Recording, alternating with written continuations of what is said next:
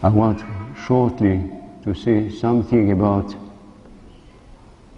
Christ's commandment that we should love one another as He has loved us.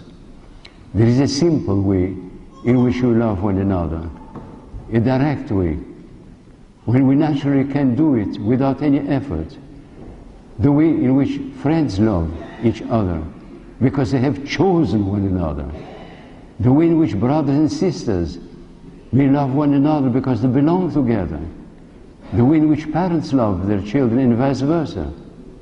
But even there is a crack in our love. Because children who are loved by their parents may not love one another. And children who are loved by their parents may not love them. What is the matter then?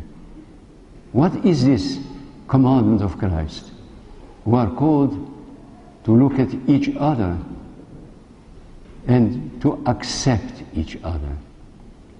Not because we are good, not because we are attractive, not because love blossoms out in our souls naturally, but because this person has been called into existence by God in an act of love, yes, but of dangerous love. Because the existence of this person, imperfect, at times filled with hatred, filled with resentments, is the cause of Christ's incarnation. If we could look at one another and say, this person has provoked the incarnation of Christ because of all the lack of love there was in him or her, what would you say? We would probably be horrified, and yet we would be wrong. We would not have understood that this applies to us and not to this person. If we are incapable of receiving this person with compassion, with a broken heart, we have not yet loved. We have not yet learned to love with Christ's love. Let us look at each other in our natural surrounding here and ask ourselves, do any one of those who surround us mean anything to me? If they simply didn't exist, if death took them away, if circumstances tore them away from us, would it matter to us at all? I'm afraid we should be honest and say it would not matter to us if many of the people with whom we are on friendly relations, companionable, disappeared altogether. And this is so clear when we think of the names of those who have departed this life.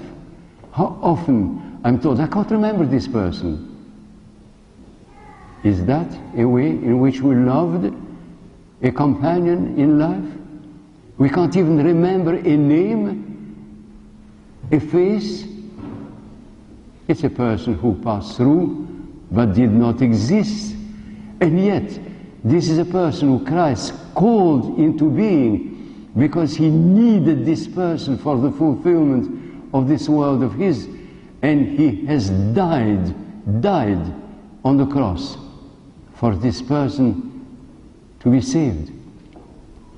And then I quote a moment ago an example which is tragic, which hit me in the heart when I became aware of it.